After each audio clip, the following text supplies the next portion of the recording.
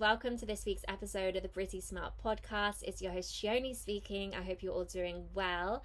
Today's episode is another relationship one. We're going to be talking about marriage and divorce. And you might be thinking, you're 24, you're not even in a relationship, let alone engaged and married. Why are you rushing? Why are you trying to talk about divorce? Well, the reason why is because I found out the other day that 42% of marriages in the UK end in divorce. 42%. That is crazy. I knew that the numbers were high, but I didn't realize that it was practically a flip of a coin. Just imagine if you were going to get onto an airplane and the air hostess was like, so this flight, it might crash and burn, like a 50% chance it might crash and burn. Do you want to get on? I feel like for myself, at least, I would be a little bit more reluctant. I would probably learn more about I would consider whether this is something that I really want to do. If it's something like getting onto a plane which might crash, you're going to think about the consequences more because you realize how serious it is. But people, they enter marriage and relationships with rose-tinted glasses because they're in love and they're so optimistic about life. And I mean, that's beautiful, it really is, but at the same time you do need to think about things practically and make wise decisions for yourself because it can cause a lot of emotional upheaval. I have experienced it myself. I am a child of divorce, and I think for a lot of millennials, well, there is a culture which is shifting, and some young people are very skeptical about marriage and about choosing the right people because they saw their parents' marriages fail. So I thought, you know what, I would like to get married if I find the right person. I am a hopeless romantic. I love love. So let me just try and equip myself with as much knowledge, as much information, and much self-awareness as I possibly can before I potentially consider such a thing and figure out whether this is actually something which is right for me. So I thought, let me invite onto the show Leslie Montanil, who is a divorce attorney and a women's advocate who has been practicing matrimony law for the past 25 years across LA and New York. Leslie shares so many beads of wisdom for insights and personal understanding in today's episode. I am so excited for you guys to listen to it. So without further ado, welcome to the show, Leslie. I'm really excited to be here. Thank you so much for inviting me. Oh, it's honestly, it's a pleasure. It's such a pleasure. Do you mind just introducing yourself a little bit and telling us a little bit about your career history? Okay, sure. So my name's Leslie Montanil, and I am a matrimonial lawyer here in New York. And my career started back in 1992. After I went to law school in New York City, I took the bar. And then my family said, well, maybe you want to go visit your cousins in California for a while you wait to get your results. So I said, okay. So off I went and got my results 2 months later, and happened to have an uncle who had a little place near the beach and said, why are you going back to New York? And I said, I don't know. So he said, look, stay. Here are the keys. I said, okay. So I took my resumes back then when you could go into buildings. And I walked into every single law firm and gave them my spiel that I'm, a new lawyer in New York City, New York, and I'm going to stay in California. And by the time I got back home, I had 6 phone calls. Oh, wow. So I turned back. Yeah. It was different back then. So I turned back around and I chose to go with the very successful sole practitioner. His name was, I won't say, but he was very successful in matrimonial law. And I decided to go with him because I knew that I would learn everything from beginning to end, as opposed to like a larger size firm where it's a different exposure and different experience. Yes. So I took the job with him and he took me everywhere, and I learned everything from beginning to end about matrimonial law in California. And I loved it. I really did love it. I spent a year doing that, and then I had an opportunity to work in television. So I decided to try it because California, unlike New York, is very spread out. And when you're young and you want to meet people, you kind of have to be in that world as opposed to just a sole practitioner's office. But in any case, a few years later, I wound up back in New York and continued working in television. and realized that if I wanted to do what I felt I needed to do, which was help women, Mhm. I needed to have my own practice. I see. I see. Mm-hmm. So So I what, had an opportunity.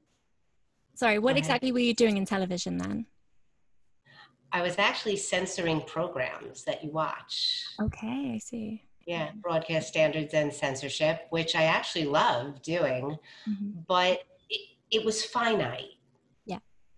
It was a finite opportunity, and it wasn't really what I went to law school for. I just kind of fell into that. And when you're young, that's the time to try things Yes. Mm-hmm. out. And because I took that road, I ended up with the opportunity to get into my own practice. And if I hadn't taken that road, I don't know that I would be here today speaking with you.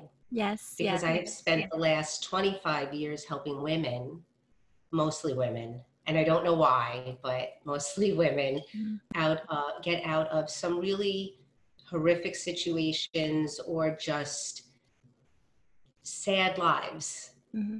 that they wanted to maybe restart or start over. I just feel that women have come so far, but there's so much further to go Mm-hmm. in the world. And I feel that so many women get stuck Mm-hmm. in their life because, let's face it, you meet someone, you fall in love, maybe you're in your career, you're graduating from college, maybe you have a master's or a doctorate degree, and you start to get married.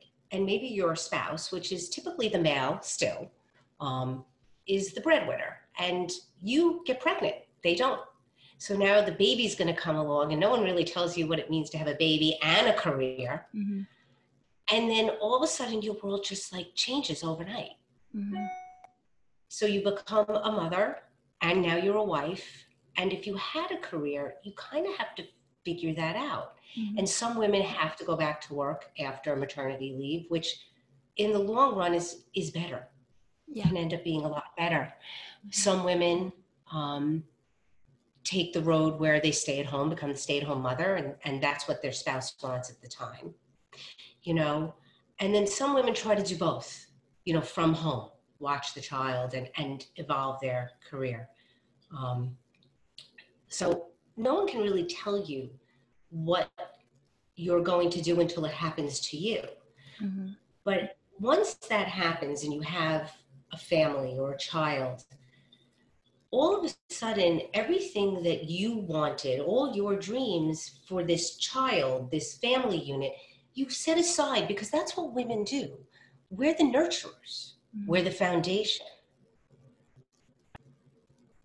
I mean, I think women are everything. Mm-hmm. So we set that aside, not realizing that little by little, year by year, we are losing sense of who we are. Mm-hmm. Who our identity is, because for now our identity is we are Mrs. So-and-so. You know, we are, you know, Jimmy and Jenny's mom. Mm-hmm. You know, you're become the chauffeur, the, you know, the PTA, you know, Patty PTA, you're the cook, the cleaner, you're the, you know, cheerleader for your family. Mm-hmm. And for those women who were able to go back to work, they don't have that same experience. Mm-hmm. But there's so many women who do, Mm-hmm. who have that experience. And I think it's more the majority of women. You know, once you leave the city area and you move out like to the suburbs, there are less women that work. Mm-hmm. They're Yeah. stay-at-home mothers, which is the toughest job in the world. Mm-hmm. You know, I can't take away from that. I have my own son, Mm-hmm. you know, and had to evolve and adapt and change so that I could continue with my career, which, you know, had its challenges along the way. Mm-hmm. Mm-hmm. Yeah. So, you know, and then, Oh, go ahead. so, and as I always say, children get older, not younger. Yes. And you have to look toward your future and where you want it to go. Mm-hmm. And a lot of women get stuck. Yeah. Yeah, I completely understand that. I am actually a child of divorce myself, so I've seen directly how much a difficult, like when your parents don't get along, how much it can impact the family environment and how much it can affect children as well. Because it was a massive impact on my Oh, mental health growing up, and I wish that this is really why I wanted to have this conversation with you, because I feel like you must, although you are a lawyer, you're most probably also in to some degree a therapist, and just like a guide or a counsel, because you speak to people and they're honest to you. People aren't really honest about their relationships, what they're going through, but you're honest to your lawyer because they need to help you when you're in difficult situations. Mm-hmm. So, I oh no, go go ahead. ahead. Sorry, I think there's a bit of a lag. I was going to say that you are right. I am sort of a therapist because I'm a confidant. So anything you share with me, I obviously can't divulge. But I also have my own method. When women do come to me and they come through my doors, their heads are hanging low. And I'm going to focus on the women only because, look, we've had a lot of successful women in this world break glass ceilings, but there still are glass ceilings, and the woman still is the focal point. And yes, there are men that are stay-at-home dads, and it's great, it's fantastic, but women still have a long way to go. So when women come in my door and their head is hanging low and they're broken because they've lost their way, Mm-hmm. you know, I really let them sit there and tell me their story and cry and really divulge how they're feeling to me. And after 20, 25 minutes, I then say to them, well, okay, now that we're done with that, let's plan your future. Yeah. Let's look ahead, because the next year or so, it's not really going to be a lot of fun. However, if we can help you, I can help you find that goal, that inner girl, that dream that you let go of, and that future that you can have step by step, day by day. You're not going to be this woman with her head hanging low, with Mm-hmm. no self-esteem. You're going to have hope. Mm-hmm. You're going to feel different about yourself. Now, I'm not saying this is an easy task to do, because it's not. Um, there's a lot of emotion in divorce. It depends on the reasons behind it. If you've been betrayed in any fashion by a spouse and you can't let go of it, it gets in the way Mm-hmm. of you moving on. Or there are women that don't want to accept that it's really over. Now, there are times when it's not really over, and we work on that too. I've helped people come back together with the help of the lawyer on the other side, because we just don't understand why these two Oh, people that's want to be. great. Is that very Yeah, common? it's not very common, but does happen, because we don't understand, like, why are you getting a divorce? And we do try and do that, but I try and take the client who comes to me and I make them focus on themselves. Mm-hmm. You have to look at yourself. You have to really look inside and do self-inventory and really figure out what it is that makes you tick, what it is that you really want out of your life and what's going to be your new life. And don't look at your life 3 months from now. Think 3 years from now. Do you want to be living in the house you're living in that you lived in with soon to be your ex-spouse? Mm-hmm. Do you want to change? Do you want to move? Because that has its complications if you have young children. Mm-hmm. Do you want to go back into the career you had, or do you want to evolve it into something else? Yeah. So I kick people off the pity pot and try and move them in a new direction. And one of the things I do with clients right away is I have them change their routine. Mm-hmm. So if you used to go straight home after work, I'm like, oh no, you're going to join a gym. Mm-hmm. Now in quarantine, if you can't join a gym, there are many outdoor fitness gurus who are taking their classes outside. Yeah. Mm-hmm. So they're taking everything outside. I tell people, do something different. Don't go home to that big house where you used to pitter patter around in, after work, because that's going to bring up all kinds of sad or bad memories. Do Mm-hmm. something different. pay the babysitter to stay the extra hour, after your work day if you're out, and go work out, go meditate, meet a friend, do something that you don't ordinarily do, and make that your new routine. Because when you do that, it changes your perspective on how you feel. It gives you connections to other people, and it gives you hope that your life can be without your partner, for whatever the reasons, and especially if it's been a long marriage. People are afraid.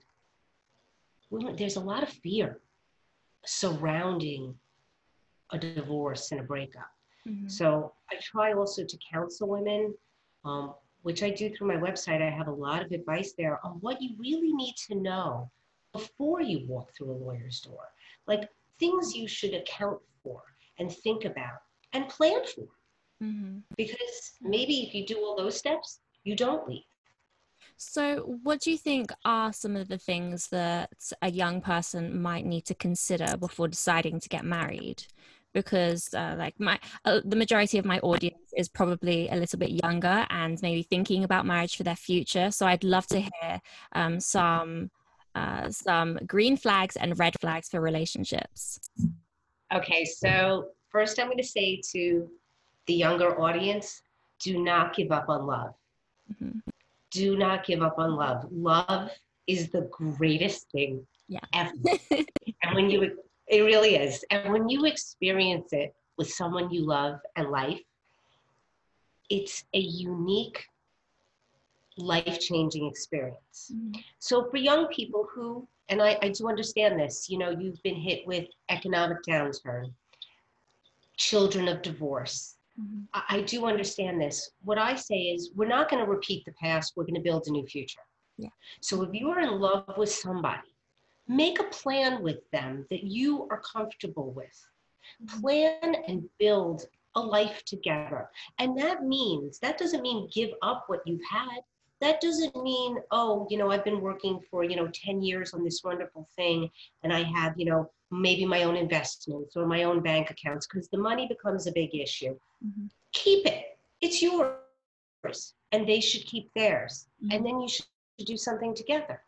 And maybe you come together in at least the financial part where it's equal. So if you're earning 2/3 more than your significant other, maybe you put in 2/3 more toward the housing expenses, so that it's equal, so that you're building each other up, and over time, if you're together 10 years, 15 years, you can fade away those individual accounts, or if you now have children, you could leave those individual accounts to those children. So you need to build a plan for succeeding together. It doesn't mean that you should give up that weekly night out with your girls, because that's really important for women to stay connected. And it doesn't mean that your guy should give up that, golf outing or whatever it is that he does, because that alone time that you take to spend whatever it is that, moves you, brings you back together as a stronger unit. And I really believe that younger people have to understand you control you. You have control over your own behavior, and you do not have to repeat other people's bad behaviors. If someone does something one way, you do it another. Yes. Don't look at other people and say, well, their marriage failed, mine won't work. You're not those people. Yeah, exactly. So you have to really, right? So the green flag is your partner supportive? Oh yeah, you're doing a good pose. I can still do that. So I can still do that. Not as long as you. Is your partner supportive? Does your partner build you up with your dreams, your goals, your wishes? Does your partner really want to be a partner? Like maybe you want to have a child, but you want someone who's going to get up in the middle of the night and change diapers. So I met my spouse and married him in 4 months. Wow. And we've been together. About that as well. What do you think about so I've had, like, one of my ex-boyfriends, he made a joke saying that I'm the type of person to meet someone and get married really quickly. Because I'm a hopeless romantic and an optimist. But as I've grown up a little bit more, I've realized, like, it actually takes quite a while to get to know someone. But what has your experience been like? What was it like when you meet that person? You just kind of know? if you're a bit level-headed, you can kind of see who they are. You definitely know. I feel like, so I definitely had other relationships prior to my husband. And I was turning 31 and living in New York City. And I met him in a record store back then called The Wiz on 57th Street, where they sold CDs. They didn't even sell records anymore. Wow. Like a random event. And he asked me out in the record store. Oh, that's so nice. I took my number, and he called me later that day. So I came to learn that it was because baseball was over and no other sports were on. And he said he had done his laundry for the day, so he figured, why not try? And, you know, we went out to this local place, probably a place I had never been to, wouldn't pick, but it was somewhere that represented who he might be. And I thought to myself, well, I'm not going to be late, but I'll come at like 6:01. And if he's waiting outside for me, then I know we're good, because that was important to me, because he knew it was not a place I would frequent. I see. And there he was waiting outside for me. Oh, that's and kind of had me at the smile. You know, we were across the street from each other. And we have never been apart since the day we met. Oh. Yeah. And I just knew, I don't know, we just knew we were both lawyers, and we just connected on so many levels. And he was a serious guy. If he said he was calling it 2, he called it 2. There was no game playing, which, you know, I'm sure still goes on today. And we were together, and we had friends who were running off to Vegas to get married in July. And he said, well, let's get married. I said, married? I go, you don't even know me. I'm really difficult and demanding. I said, you want to marry me? I said, I'll give you 24 hours to get out of it. But we decided to get married. And because we had plans to go to California for Labor Day weekend, I said, let's just get married out there. No big wedding. We'll have a dinner party when we come home. And that's what we did. And we were kind of just really on the same page, but we learned about each other. We both took this risk, you know, through the honeymoon, you know. And when I met him, I said, don't talk to me about children. I'm a career girl. I said, I'll let you know when I'm ready. And that was 5 years later, because we spent the first 5 years of our marriage dating, and it was fantastic. I mean, look, it wasn't perfect. I didn't know a lot about his family, even though I had met them. He didn't know a lot about my family. But we had the same, we just loved each other, and we just wanted to build this life together. So we went with it. And I think you know, and you know how your ex said to you that you're the type that would get married because you're an optimist, but that's how I am. And my mother always said that the guy that's going to marry me is going to be like instant. Yes, exactly. You're not going to wait. One piece of relationship advice which I often think back to is that apparently dating in your 20s is just about finding someone who reciprocates your energy, because you can tell when someone isn't quite where you are. So like you just said, that person is just as excited to see you and be present with you as you are with them. And I think just listening to your story now, which is so beautiful, by the way, a couple of green flags that I realized is you told him who you were, you said you were difficult, you laid your expectations on the table, and you both seemed like you made a commitment to learning about each other, which I think is and we did. And I think it's important to lay it on the table. You know, there were things I said, I cook, I don't clean. That's on you. You know, I brown bag my lunch because I want a facial every 4 weeks. Don't ever ask me about that, because it's always happening. So I have a very direct personality. Some people don't. And I feel like when you don't say what you want, you're forever wishing you did. Yes. So I think for young people, life can be short. You know, you have to realize tomorrow's not promised. If you meet someone that lights you up inside, and you feel their energy and they feel yours, grab onto it and figure it out.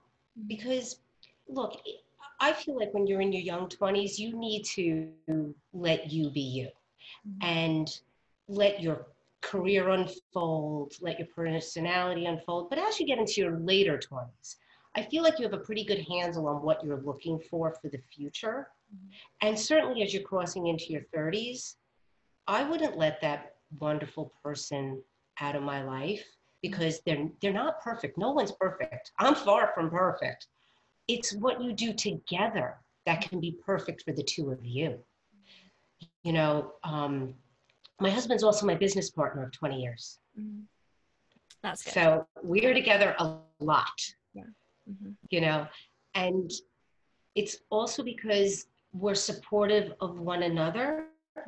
And there are times when we have to put his goals first or his needs and wants first. And then there are times mine are first, and then sometimes it's together. So I feel like young people need to really hold on to love. Love is great. And find the sense of security in yourself to know you're not going to be your parents. You don't have to be them. They had their own unique set of circumstances, and you can learn from that. And you just have to be willing to remember when you're with someone else, you can't change them. You can change you. They can evolve and change over time. And that's a process. And you could be instrumental in helping them in that process of growing and evolving. But you can't make them do what you want them to. They have to do it on their own for themselves, like you do for you.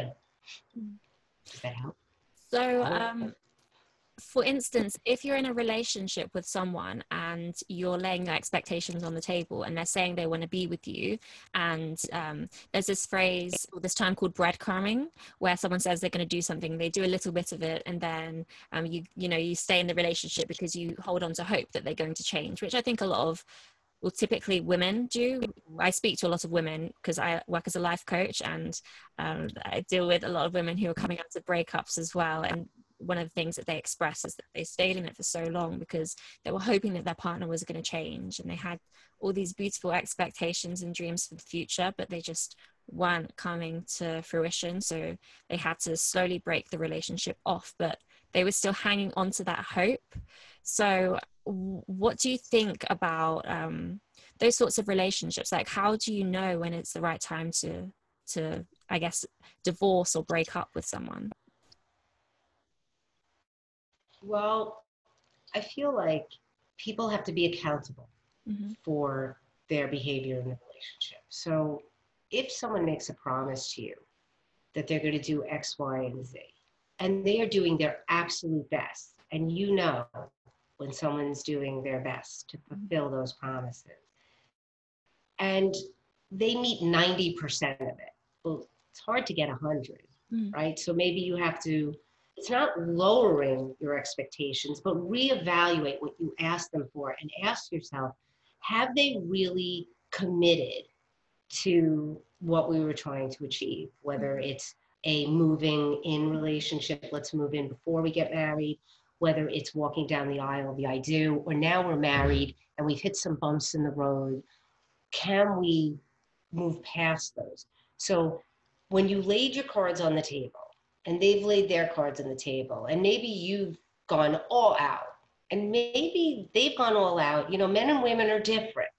You know, what a man thinks is 100%, a woman might think is 50%. And maybe you have to have a real conversation, like a real honest, brutally honest conversation with your significant other and say, is that really the best you can do? Or are you done trying? And you may not like the answers, or maybe it's really the best they can do. I mean, let's face it, we are different species. Women are different. You know, we're the people that become the mothers. We carry the babies. So we have a different way of dealing with pain and tolerance and patience. We're detail oriented. You know, when we say we're going to do something, we do it. Men are a little different.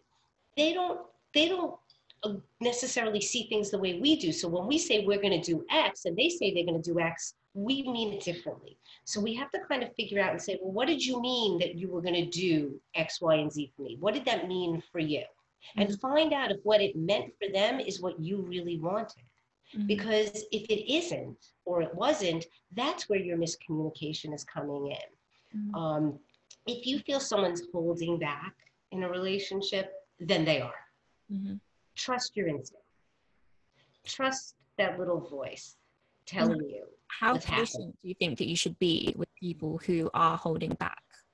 Or do you think that that's just symptomatic of where they are mentally or how they feel about the relationship? Because I've heard of the phrase from different books that I've read and through conversations with some of my male friends that men seem to look at women in, this is very general, by the way, but they seem to look at women in two categories, which are the game changer and the placeholder.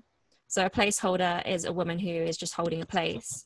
And then the game changer is the woman who is really someone who they want to settle down with and be with. And if the man isn't giving his all in a relationship, then he obviously isn't fully fulfilled.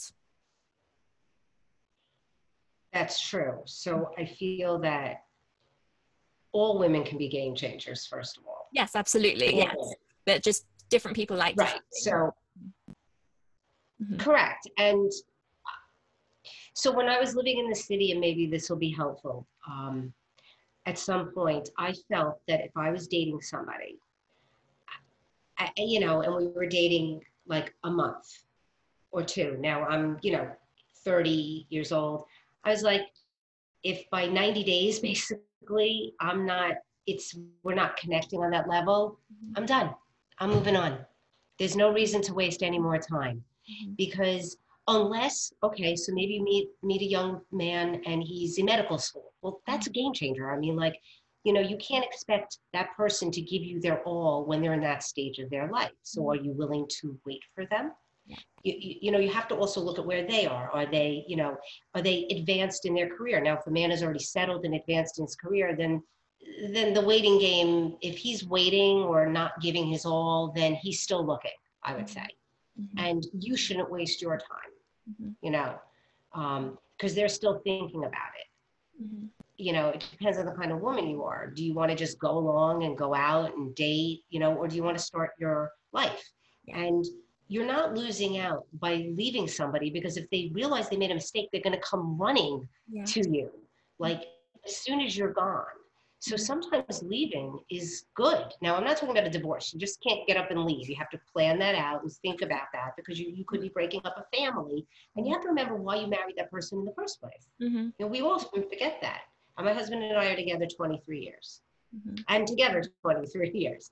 So, you have to really think about those things. We're not talking about like 3 months or 18 months or even a 3-year marriage. Sometimes people get married, it could be the circumstances or whatever, and then they just may grow apart. Or when people get married younger, and you're not like at the point where you want to be maybe in your career, or they're not where they want to be in their career, or hard times hit, or you have a quarantine, you may start growing apart if you don't work on staying together. And in a shorter term, I can see that, dividing a couple. But I feel like women have to be secure enough in themselves to realize if you've met one person, you're going to meet more. So don't hang on to something that's just not working. If it's not making you feel good, let it go. Because a relationship, when you first meet someone, it's like the honeymoon phase. You should be laughing, having a good time, feeling secure, not wondering whether he's going to call or not. That's for amateurs. You don't want a man like that. You want a man, not a kid. So I feel like women need to say for themselves, what is the length of time I'm willing to give to any new person that walks in my life? Now, clearly, if you go on a date and he's not a gentleman, for everyone that's different. I'm from the old-fashioned world. Yes, open my door, pull out my chair, pick up the check, even though I could, that's how I was raised. If you don't do those things, it's not going to work for me. That's just how I am. And I don't have to tell them that, but that's just how I feel. So you can go on a second and a third date, and things start to unfold, because then they start to want something from you. Maybe they don't want to pick you up because you live across town and they want you to meet somewhere. How do you feel about that? Some women really want that traditional thing. And then there are the modern women who are busy working. They're like, no problem, I'll meet you. And you guys just, it flows and it works. So you kind of have to maybe be in the same place in your life, or at least headed in the same direction. But I think women really have to say, it's okay. I dated this guy 4 times. He's not for me. I'm moving on. Because if you hang on to something like that, it doesn't open the door for others to come in. Right? Exactly, yeah. And I think what you're saying right now is so important because just having a strong self-esteem, strong sense of self, that is really going to be the catalyst to any fruitful relationship, a relationship with yourself, with your family, with your friends, with a romantic partner. Because if if you're not whole, if you're not complete, then you're going to be choosing someone based off of a scarcity mindset, as you said. You might think that there's not anyone else who's going to come along in your life, but I'm saying this right now, but I'm in London and I'm not dating at the moment, but I know that a lot of people, there's a whole culture on Twitter where people do complain about the younger generation, how difficult it is to find love and find someone who is serious and committed. And a lot of people are resorting to dating apps and using social media, which has obviously been a fantastic blessing in connecting people. But then at the same time, it's caused a whole load of relationship problems because I know that some girls, they get upset when their boyfriends or partners, just the type of girls that they follow on Instagram, or if the guys are liking pictures of Instagram girls, as they call them. But yeah, I was just wondering, in your practice, do you have any experience in that kind of sector? Like, how has social media affected people's relationships? It actually really hurts them. It really hurts them. If you're in a relationship, the only people you should be posting about are you, your significant other, and your families. If you're out there trolling the social scene or out and posting yourself when you have a significant other, one, it's disrespectful to your current partner that you're dating. Two, I feel like it shows a insecurity on the person who's posting side. I agree. Look at me, I'm out. It also shows really a disrespect and a not caring for who might see it.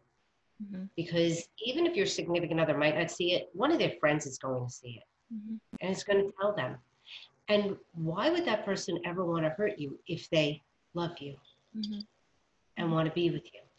So if you're in a relationship, I think staying off social media is probably a really good thing. I think it could do more harm than good. And I don't really understand that because it doesn't, for the person who's liking the Instagram girls when they have a girlfriend, you need to dump that boy. I mean, really just dump him because he's not grown up enough for you. It's kind of it's difficult though, because in the millennial and Gen Z generation, it's just so normalized. It's so normalized, and I speak a lot about this on my social media about how a lot of girls, and myself included, I used to post a lot of pictures which were very like pretty and posy, but really I was just trying to build my social media platforms based off of my image, which is nothing of substance. And as soon as I realized that, then I've started to try and rebrand myself, because I just don't, it was symptomatic of where I was in my mental development, really, in my emotional mental development and my esteem as well. And I speak about that honestly, because a lot of people, they can't be honest about those things, like you just said, about it's not very respectful of your partner. And because it's become so normalized, people, I think they really do just try and play it off as if your partner is speaking to you about such a thing, it's an insecurity. And I guess to a certain degree it is insecurity, but I also, there's duality in it. There's the insecurity, but then there's also the respect and how much you actually care for your partner. You have to kind of wonder why your partner would do that. I mean, I understand because I have an 18-year-old. So I see, what goes on the phone and the posting, having to have people let you know where they are and what party they're at and things like that. And I always have a feeling that if you have such a need to let people know that or follow that, then deep down there's something you are very, very insecure about and not really happy with, but want to portray that because it's what you're used to. You're used to showing that and being like almost like a chameleon, where for every circumstance or every party, you know, you're changing the clothes or the people and you're posting and look at me and look how great I am and how wonderful. But at the end of the day, it does send out a different kind of signal that it's all about you, right? You want it to be about you. So your partner's sitting at home or out with the girls, and now you go to a party and maybe you're with a girl and you post yourself with that girl. And it's the consequences, there are consequences for that. Mm-hmm. And I don't think anyone in a relationship should be subjected to that. I find a meanness in it. And I don't know how it got so normalized. I find that people need to reconnect like one-on-one together and be together. And I feel that you can address that with someone you're dating, and maybe they don't realize it hurts your feelings either, because as you said, this is very normalized and maybe it's never been discussed. But maybe the answer comes in, hey, you know, when you're out and you post yourself out or you're liking other girls on Instagram, what I would say is that it sends a message to everyone else that you are available. And we are not in a committed relationship. So if we're not in a committed relationship, which is okay, then I need to know that, because I can't just be your girl on the side while you're out sending out these signals that you're available. And I think that's what really happens, is that by all that posting, you're saying, hey, I'm here. Anyone want to look at me and like me? And the person you're supposed to be with is not doing that. And then maybe you're on different planes or at different places emotionally, you know, in your growth and in your development. But I think that's a way to handle it. I don't think it's an insecurity, but I think the person it's happening to has to be brave enough to say, either we're together or we're not. And don't accept it as normal. Because when you, again, you can't change someone else's behavior, but you certainly can change yours. And if you refuse to accept that as normal, they may not be your boyfriend or girlfriend anymore, but then there'll be someone else who comes along that's going to love you for who you are and wouldn't dare to think to do that. It wouldn't be important to them. Yeah. I think that's a maturity also. Yes, definitely. And I think it's like ruined relationships. Like you're out to dinner, like, and a person can't put their phone away. I know. If you go on a date, that's a red flag. I meant to say that. Yeah. If you go on a date and they're on their phone, by the way, make sure he pays the bill and never talk to him again. That's what I would say if you were my daughter. Not good enough. Because he's not interested. Because if he was so enamored with you, this would not be important. Unless he's a doctor on call, right? Unless they're a doctor on call and they have to answer the phone, but they're going to tell you up front, I'm on call tonight. I know we were supposed to go out. Do you want to reschedule? Because I might have to be on my phone. And then you have to make the decision, which that would be a mature thing. I think that is very symptomatic of someone having some sort of like emotional dysregulation or just being very sad. You know, if you're constantly on your phone trying to distract yourself, it's like, are you scared of your thoughts? Is there something that you need to work through potentially? Yeah, I think that it's an escape. It's a way to not communicate directly with the people in front of you. Yeah. You know, I mean, it's really unhealthy and it's isolating. And I really think what happens is we forget how to have a one-on-one conversation because we're hiding behind a text, behind an email. I mean, just pick up the phone. You know, sometimes I text my assistant, my team. I'm like, can we just talk? They're like, oh, yes. You know, I'm like, why are we texting? Like, it takes me so long to type. You know, it's ridiculous. And yeah, it's really hard. And I feel bad for younger people. I feel bad because I feel like in so many ways the social aspect has been diminished and they're afraid to talk one-on-one to somebody. they're afraid to say how they feel. So they kind of say it in a text, or they breadcrumb, as you say. They give you a little, but not all, which I think is a big red flag. Or they don't respond to you. Yeah. That's really rude. Ghosting, as they And call it. But I think some of what do that you call it? ghosting, when they just like Ghosting. Yeah, they just like just don't respond. But I think a lot of that as well is just due to how you've seen your parents communicate. And that's why, as you said earlier, just watching your parents' relationship, like for me, that has been, although my parents had a really bad divorce, it's been such a blessing in my life, because I've learned so much about how to connect and how not to connect, and what I should and shouldn't apply to my own life, and what I also need to improve on, and the traumas that I need to just let go of as well. Right. So you don't take them with you, because you're your own person. Yeah. You know, you take the value of what you've learned. And my parents didn't have, they looked like they had a great relationship, but they didn't. They had like a real, like kind of traditional, my mother stayed at home, my father worked, you know, kind of relationship. And you look at them and I'm like, wow, I don't really want that. I want to be the man in the relationship. I'm like, I want to be the one, you know, ordering the airline tickets and like fly. I mean, my mother went around the world. She had a really nice life, good life. But back then also, like, women didn't get divorced, because back then the divorce laws weren't kind to women, you know, and men got away with a lot of stuff that they couldn't get away with now. But you look at that and you say, yeah, just like you said, you learn from their mistakes, and you don't have to repeat them.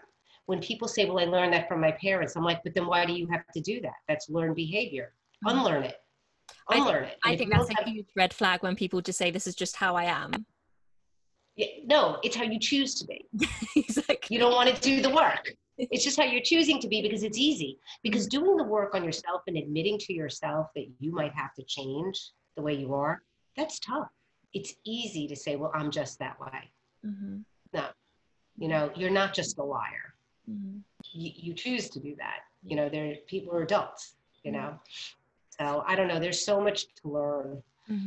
If you don't communicate these things at the beginning, then I can't remember what exactly the phrase is. It's something like the single raindrop doesn't cause the flood, I think. And it's basically saying that, like, it's just these small things aren't the things that create the whole breakdown of your marriage, relationship, the divorce. But if you do just permit these small things here and there, then eventually it is all going to come crumbling down. And like, say for instance, if your husband cheats on you, then that is terrible, and that's like heartbreaking. That's his responsibility for betraying you in such a way. But unless he is a narcissist or just has like a personality disorder or something wrong with him, and he can't emotionally connect, then usually there's something wrong in the marriage for it to get to that. You need to communicate before it gets to that point. Well, I think you really hit the nail on the head when you talked about permitting and permission. By not speaking up, you know, men aren't mind readers, neither are women. If we were mind readers, then, you know, it would really be easy, right? Yeah. The dating world would be easy, marriage would be easy. We would know what everyone was thinking at all times. But men aren't mind readers. So one thing I've really learned is, if there's something on my mind, I need to say it. Because my husband, who's known me for 23 years, and he knows me pretty well, if I don't say it, he's not going to know it. And that goes for anybody. So if you permit a behavior once or twice, maybe 3 times, the message you're sending is, I'm okay with it. When really deep down inside, you may not be. And then if you let it go too far, you're kind of like, well, now how do I stop that? Because now it's on a roll, you know, and maybe a couple of years go by and this behavior that's been annoying you or bothering you, maybe it's, you know, out all day with the boys, you know, and then they go out for a beer or whatever afterward, and then they come home late, but meanwhile you're waiting all day for them. You know, whatever the behavior is, you got to kind of nip it in the bud, and then you have to find a compromise. Because the more you allow without saying why it bothers you, the more your significant other thinks it's okay. And then you're mad at them because they think it's okay, but yet you gave the permission for it in the first place. and we're quiet about it. And you don't even sometimes realize you're giving the permission.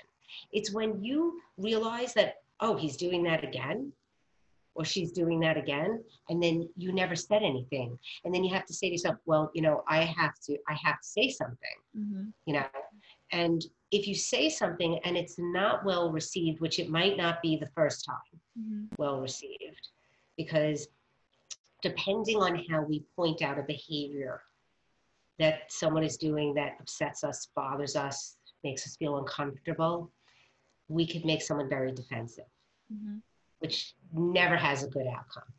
So we have to find a time and a place to have a conversation, and we have to make it about that it's bothering us, not that we feel that the behavior is wrong. Of course, we want our significant others to be able to see their friends, or ride their bicycles, or whatever it is, go to a ball game, whereas we might want to go shopping with our girlfriends, or whatever we do. We don't want to take away from that behavior that they were individuals before you met them. Yeah. And part of the reason you love them was their individuality, which also happens to keep romance alive, ladies. Everyone has to be an individual. So finding a time and a place where you can sit down and say, hey, I realized that, when I said I didn't mind if you did this, it's not that I mind that you go out and do X, Y, and Z, but when the last component happens, or like you're gone for 8 hours of the day, and it happens all the time, that kind of upsets me, because I thought we would spend more time together, because maybe we work 5 days a week, or maybe we're both working from home and we don't have as much of that social time because we're both working from home now during the pandemic, or, whatever. So we're not finding that playtime. And maybe when we have the playtime, we're not doing it with each other.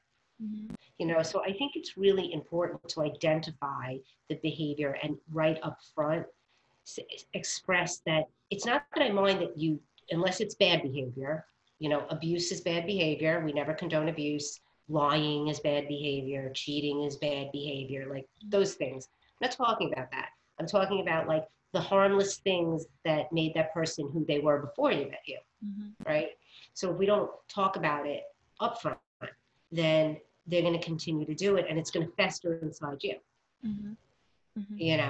So I think it's important that we let our partners know how we're feeling, and we're careful how we let them know, because we want them to have an open conversation with us. Yes, definitely. I think it's always a great way to, when you're expressing yourself to your partner, to say, I feel XYZ, instead of just being like, you're doing this, you're doing that, like you're not listening to me, being like, I feel, because then people can't necessarily invalidate your emotions, because that's your experience, and then hopefully you can compromise from that place.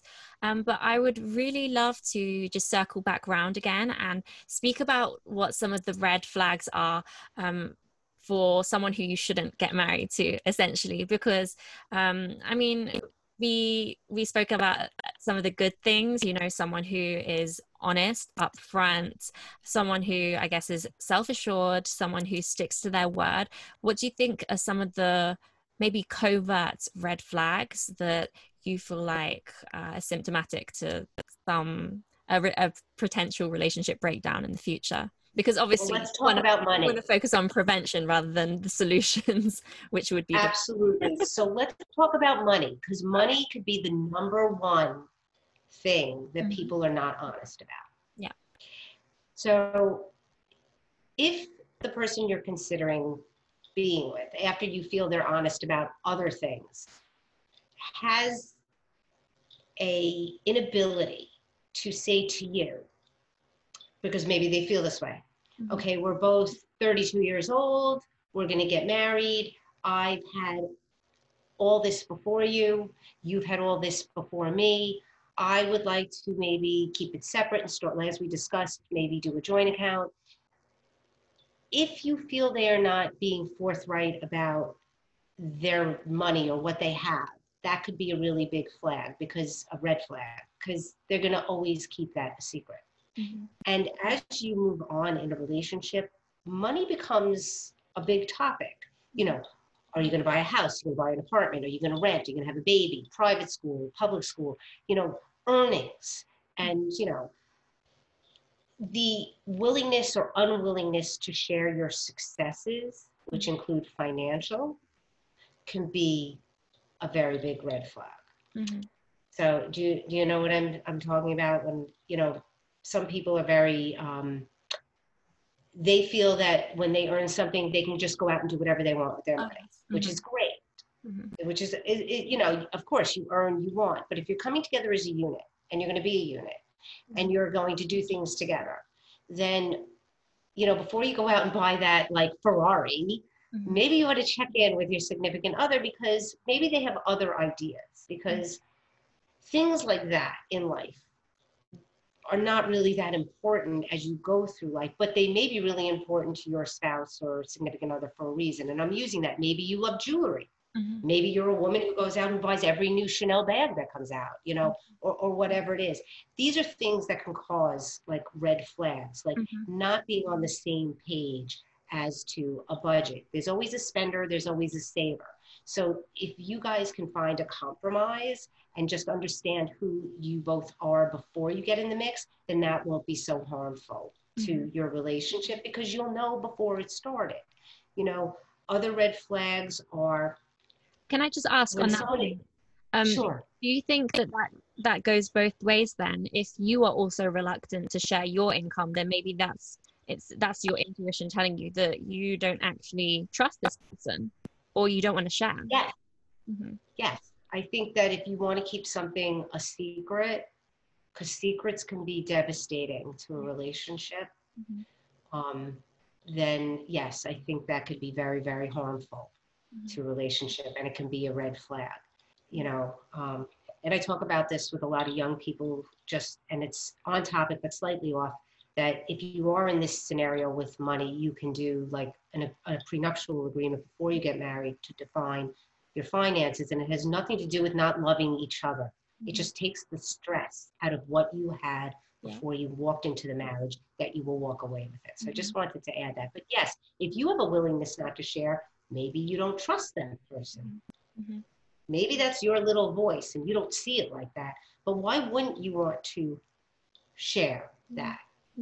Right? Because something like that. Because that also then ties into career. If you're with someone who always seems to be turning you away from what you want to do, or not supporting you in what you're doing, I would tell you to put on your sneakers and run as far away as possible. Because as a woman, you might have to put some of your dreams or career choices on hold if you want to have a family. But when you're ready to come back to them, you want to know the person you chose to be committed to is going to be there for you 100%, supporting you and pushing you to where you want to go, because you've given up something, maybe to be that mom at home. You know, I say this to women mostly, because the men continue to work. They leave the house and go out, and you don't. So I feel that if someone is not supportive of you while you're dating, they're not going to be supportive of you when you're married. That's true. And that's a red flag. You want someone that's building you up, that's your cheerleader. Your significant other should be your whole cheering section. And if they're not, you have to ask yourself why. Sometimes I find there are a lot of men, they need to be the breadwinner. They got to bring it home.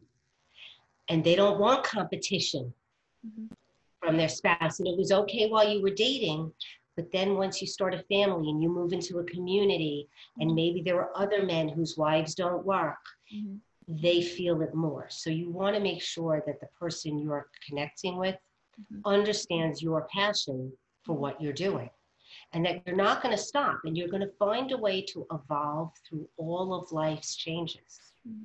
And many women do.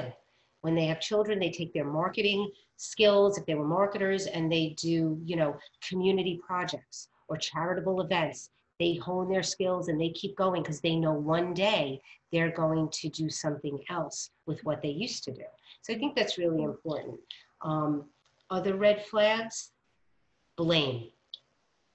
Never taking responsibility for someone's actions. I feel that if you have a significant other, that maybe something happened, they made a mistake and they can't say, I'm sorry, I made a mistake. Oh, I didn't realize that hurt your feelings. And they turn it around on you and they say, well, it's because you did X. That is a very, very difficult thing for someone to change in their personality, because that means they have work to do on themselves, because for some reason they feel either shame if they have to say they're sorry, or they feel inferior, or they feel like they're bad almost. But someone who can't be accountable and responsible for their own behavior, that doesn't go away.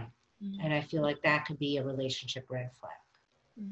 I think those are the top three. I mean, other than being secretive about your phone and your emails and things like that, because let's face it, in the old world, bank statements and everything got mailed to your house. Today, it comes to your inbox. So if you're a unit and you're together and you're sharing your life and sharing your finances and you know, you're growing together, if you're not willing to share your passwords to those things that your spouse might need, should you suddenly die, I call divorce sudden death, but let's just say someone has a heart attack and drops dead. And now you can't get into the account because you don't have the password because your spouse didn't want to give it to you. You need to know that up front. That's very You need to know that, right? That's very true. So secrets are not good in relationships. Now, that doesn't mean I don't think you shouldn't stay a mystery in some ways to your significant other, but I mean that, like, you know, ladies, we don't need to tell, you know, our husbands everything that make us appealing to them. You know, mystery is important. Sensuality is important. There are things you don't have to tell. We're talking about the big stuff, the stuff that, you know, the foundation of a relationship is built on. This sounds quite judgmental for you to answer this, and I don't know if you even ethically are allowed to, but with all the clients that you see come into your office, I know that you didn't know them when they were getting married, but based off of the stories that they tell you, do you think that they were actually ready to get married, or do you think that they were doing it because of expectations from themselves, other people? Do you think they emotionally understood the weight of what marriage is? Because for women as well, based on the fact that we have a biological clock, sometimes we do feel, well, I know that I have thought about like I've only got like 10 years for me to have children, XYZ, you know? Well, I think it's both. I think I've met both. And by the way, I had my son at 37, literally. And my mother for 5 years would be like, what are you waiting for? What are you waiting for? I'm like, when it's time, I'll let you know. And by the way, I did say to my husband on the weekend of my 37th birthday, I said, okay, honey, this is it. I'm ready. We got pregnant. I said, this is the weekend. I said, okay. So, but anyway, I do think that women from like all walks of life. So I've met women that come from like maybe Orthodox homes, you know, more religious homes where maybe they got married at 18 years old because they were expected to. Those are very unusual divorces, but when they happen, they're very difficult and they're brutal because the man essentially wants the wife dead because he's not supposed to leave. I mean, I've actually had a woman abducted. Oh, wow. Because of that. Yeah. And there are times people get married because maybe their whole group of friends are getting married and they're with somebody and they're not really in love with them. And they marry them because they don't want to be the only one not married. But for the most part, most of the people that come to me have like finished college, started a career, met somebody, maybe they met them in college or graduate school. At the time they got married, they truly believed that this was there forever. Okay. They believed it. You know, maybe they didn't see the red flags then because they were so young. So I have a theory. Women under no circumstances should get married under 25. When you hit 25, something happens. And then when you hit 30, something happens. So I feel like anywhere from 28 and up, that's a good window. If you already have children right away, you can make that happen, but something in you changes. So women take a little longer to settle into their careers. And that's why I feel like a woman needs a little more time. And men are a little more immature. So I feel like it's better if a man is either your age or a little bit older when you marry them, even if it's just a year, because they take a little longer to catch up. They do. Trust me. You know, I see it with my kid. I have a son who happens to be very mature for his age. You know, he leaves his phone in his bedroom. We have dinner as a family, you know, and he doesn't go running for it. But then I also see him like this all day, you know. So I do feel like most of the people come through my door really believed at the time that they walked down the aisle that was there forever. But I have had the cases where people get married for a variety of reasons. Yeah, but although they do think that's there forever, as your observation, do you think that those people are, do you think that they are emotionally mature? Probably not. Yeah. Do you think that they're rational people? Because when they're getting a divorce? Yeah, because no, when they were entering the relationship, the marriage. No, I don't. I think a lot of times they're probably not, because people get married for all reasons. You know, here you are, maybe you are a waitress in this hotel, and the man that falls in love with you is the son of the owner of the hotel. This is real. I don't make anything. I'm giving you like real stories, right? So, and clearly you were attracted to each other, both really good-looking people. But really, she didn't really know him. He was really a control. He was actually my client way back when I represented some men. But I don't think she knew what she was getting into. She saw a way out. Yeah. She saw a way out, and he saw a woman he could control. That's so important, what you just said. Seeing a way out. And this is why I always say to women, you just have to be strong within yourself and be at peace and know that anything external isn't actually going to fulfill you. You just have to find that spiritual alignment, actually know that you're enough, and that even if you're not where you want to be financially, then you can grow, you can learn, you can cultivate skills, and you could do better. It might take longer than just marrying someone who has money, but that's gonna fill you with esteem. Yeah, I mean, marrying someone because they have money and they can give you something, chances are if someone has a lot of money and you don't, you're going to be signing a prenuptial agreement, and hopefully you have a good lawyer that will protect you because you're giving something up to sign that agreement. It's not just meant to protect the wealthy spouse. However, if you're doing it for that reason, which there are a lot of women who do, they see an easy way out, they don't have to work, they can stay at home, ultimately they are going to find themselves in a very lonely, disappointing place. Yeah. And they're going to be trapped because that man who marries you wants you home. He's marrying you because you don't have that equal balance. See, women don't realize that. So you're a kept woman, right? So now if you all of a sudden say, well, I want to go out and get a job, they look at you and go, well, why would you want to do that? I take care of all your needs. So you kind of sold yourself to the devil, so to speak. You know, you have to get to a place where, when you say spiritually, so I talk about people being spiritually bankrupt, right? They're just, it's kind of like the woman who can't stop shopping. She's got all these clothes in her closet with tags on it, but she's never worn them because she needs the instant gratification or the high of getting something new, right? It's kind of like that in the relationship. So he's buying you all these things, but what do you want, a daddy? You want a father? You want a partner. You want someone who says to you, hey, you mentioned you like design school. Maybe you should go. I'm happy to pay for it. Like that is a good thing. Like, see, I don't have a problem with that, because then if you decide to be a designer, you could always pay him back if you feel like you need to for putting you in school, or you just contribute to the house. So yeah, I do feel that. And I think younger people, by watching, hate to say this, television, maybe you see the Kardashians. No, I absolutely agree with you 100%. Maybe you see the Housewives. And I watch those shows because I need to know what's going on them. So I pick them up once in a while to see. Although the Housewives has a different thing. Everyone on that Housewives show is looking to break out of the marriage. even the ones married to the very wealthy men. You think so? That's where they're, yeah. I think that they go on there to advertise themselves. Yes, because I was once asked to be the divorce lawyer for one of the Housewives series, and I declined because I'm not about drama. I'm about hope. I didn't want to do that. So if you look at the Housewives, every single one of them have tried a business to get into a business or to get away, and they ultimately end up not with that man that they started that show with. Yeah. You know, whether it's Adrienne Maloof, whose family owns the Sacramento Kings and the Palms in Nevada, who wanted to start a shoe line. Her and her husband are divorced. He was a successful Beverly Hills surgeon. They're divorced.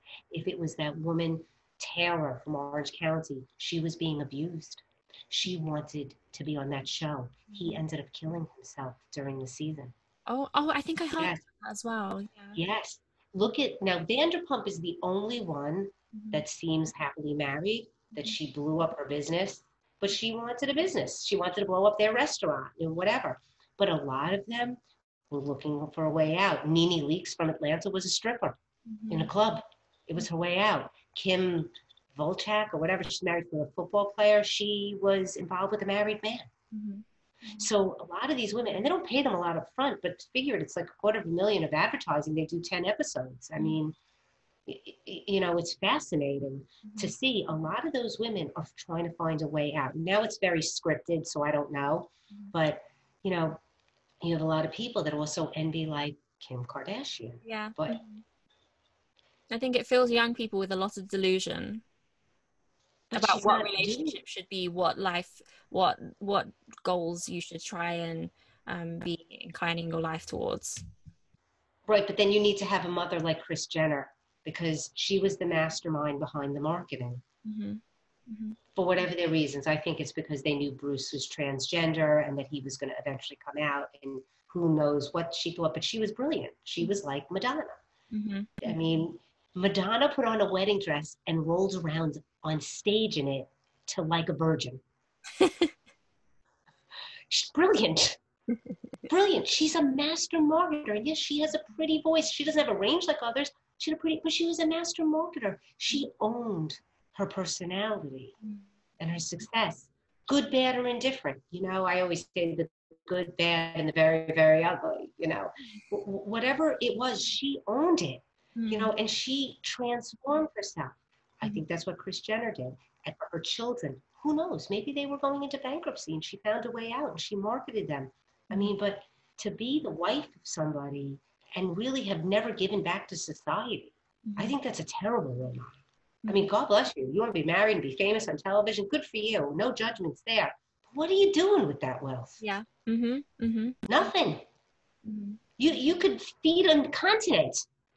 Do something. At least Angelina Jolie and Brad Pitt, at least, you know, they helped out Africa. Do something. You know, so yes, I think a lot of young people do see that, and that is not the real world. You know, It's that's entertainment. It's entertainment. They're making money off of you watching them. Yeah. And buying into them, which is, you know, sort of crazy. Yeah, absolutely. So I am all about taking accountability for myself and trying to just do self-introspection and see all the places that I can improve, because I don't like to just put blame onto other people, because that's just not conducive, because I think that every single person should look at themselves instead of pointing at the other person.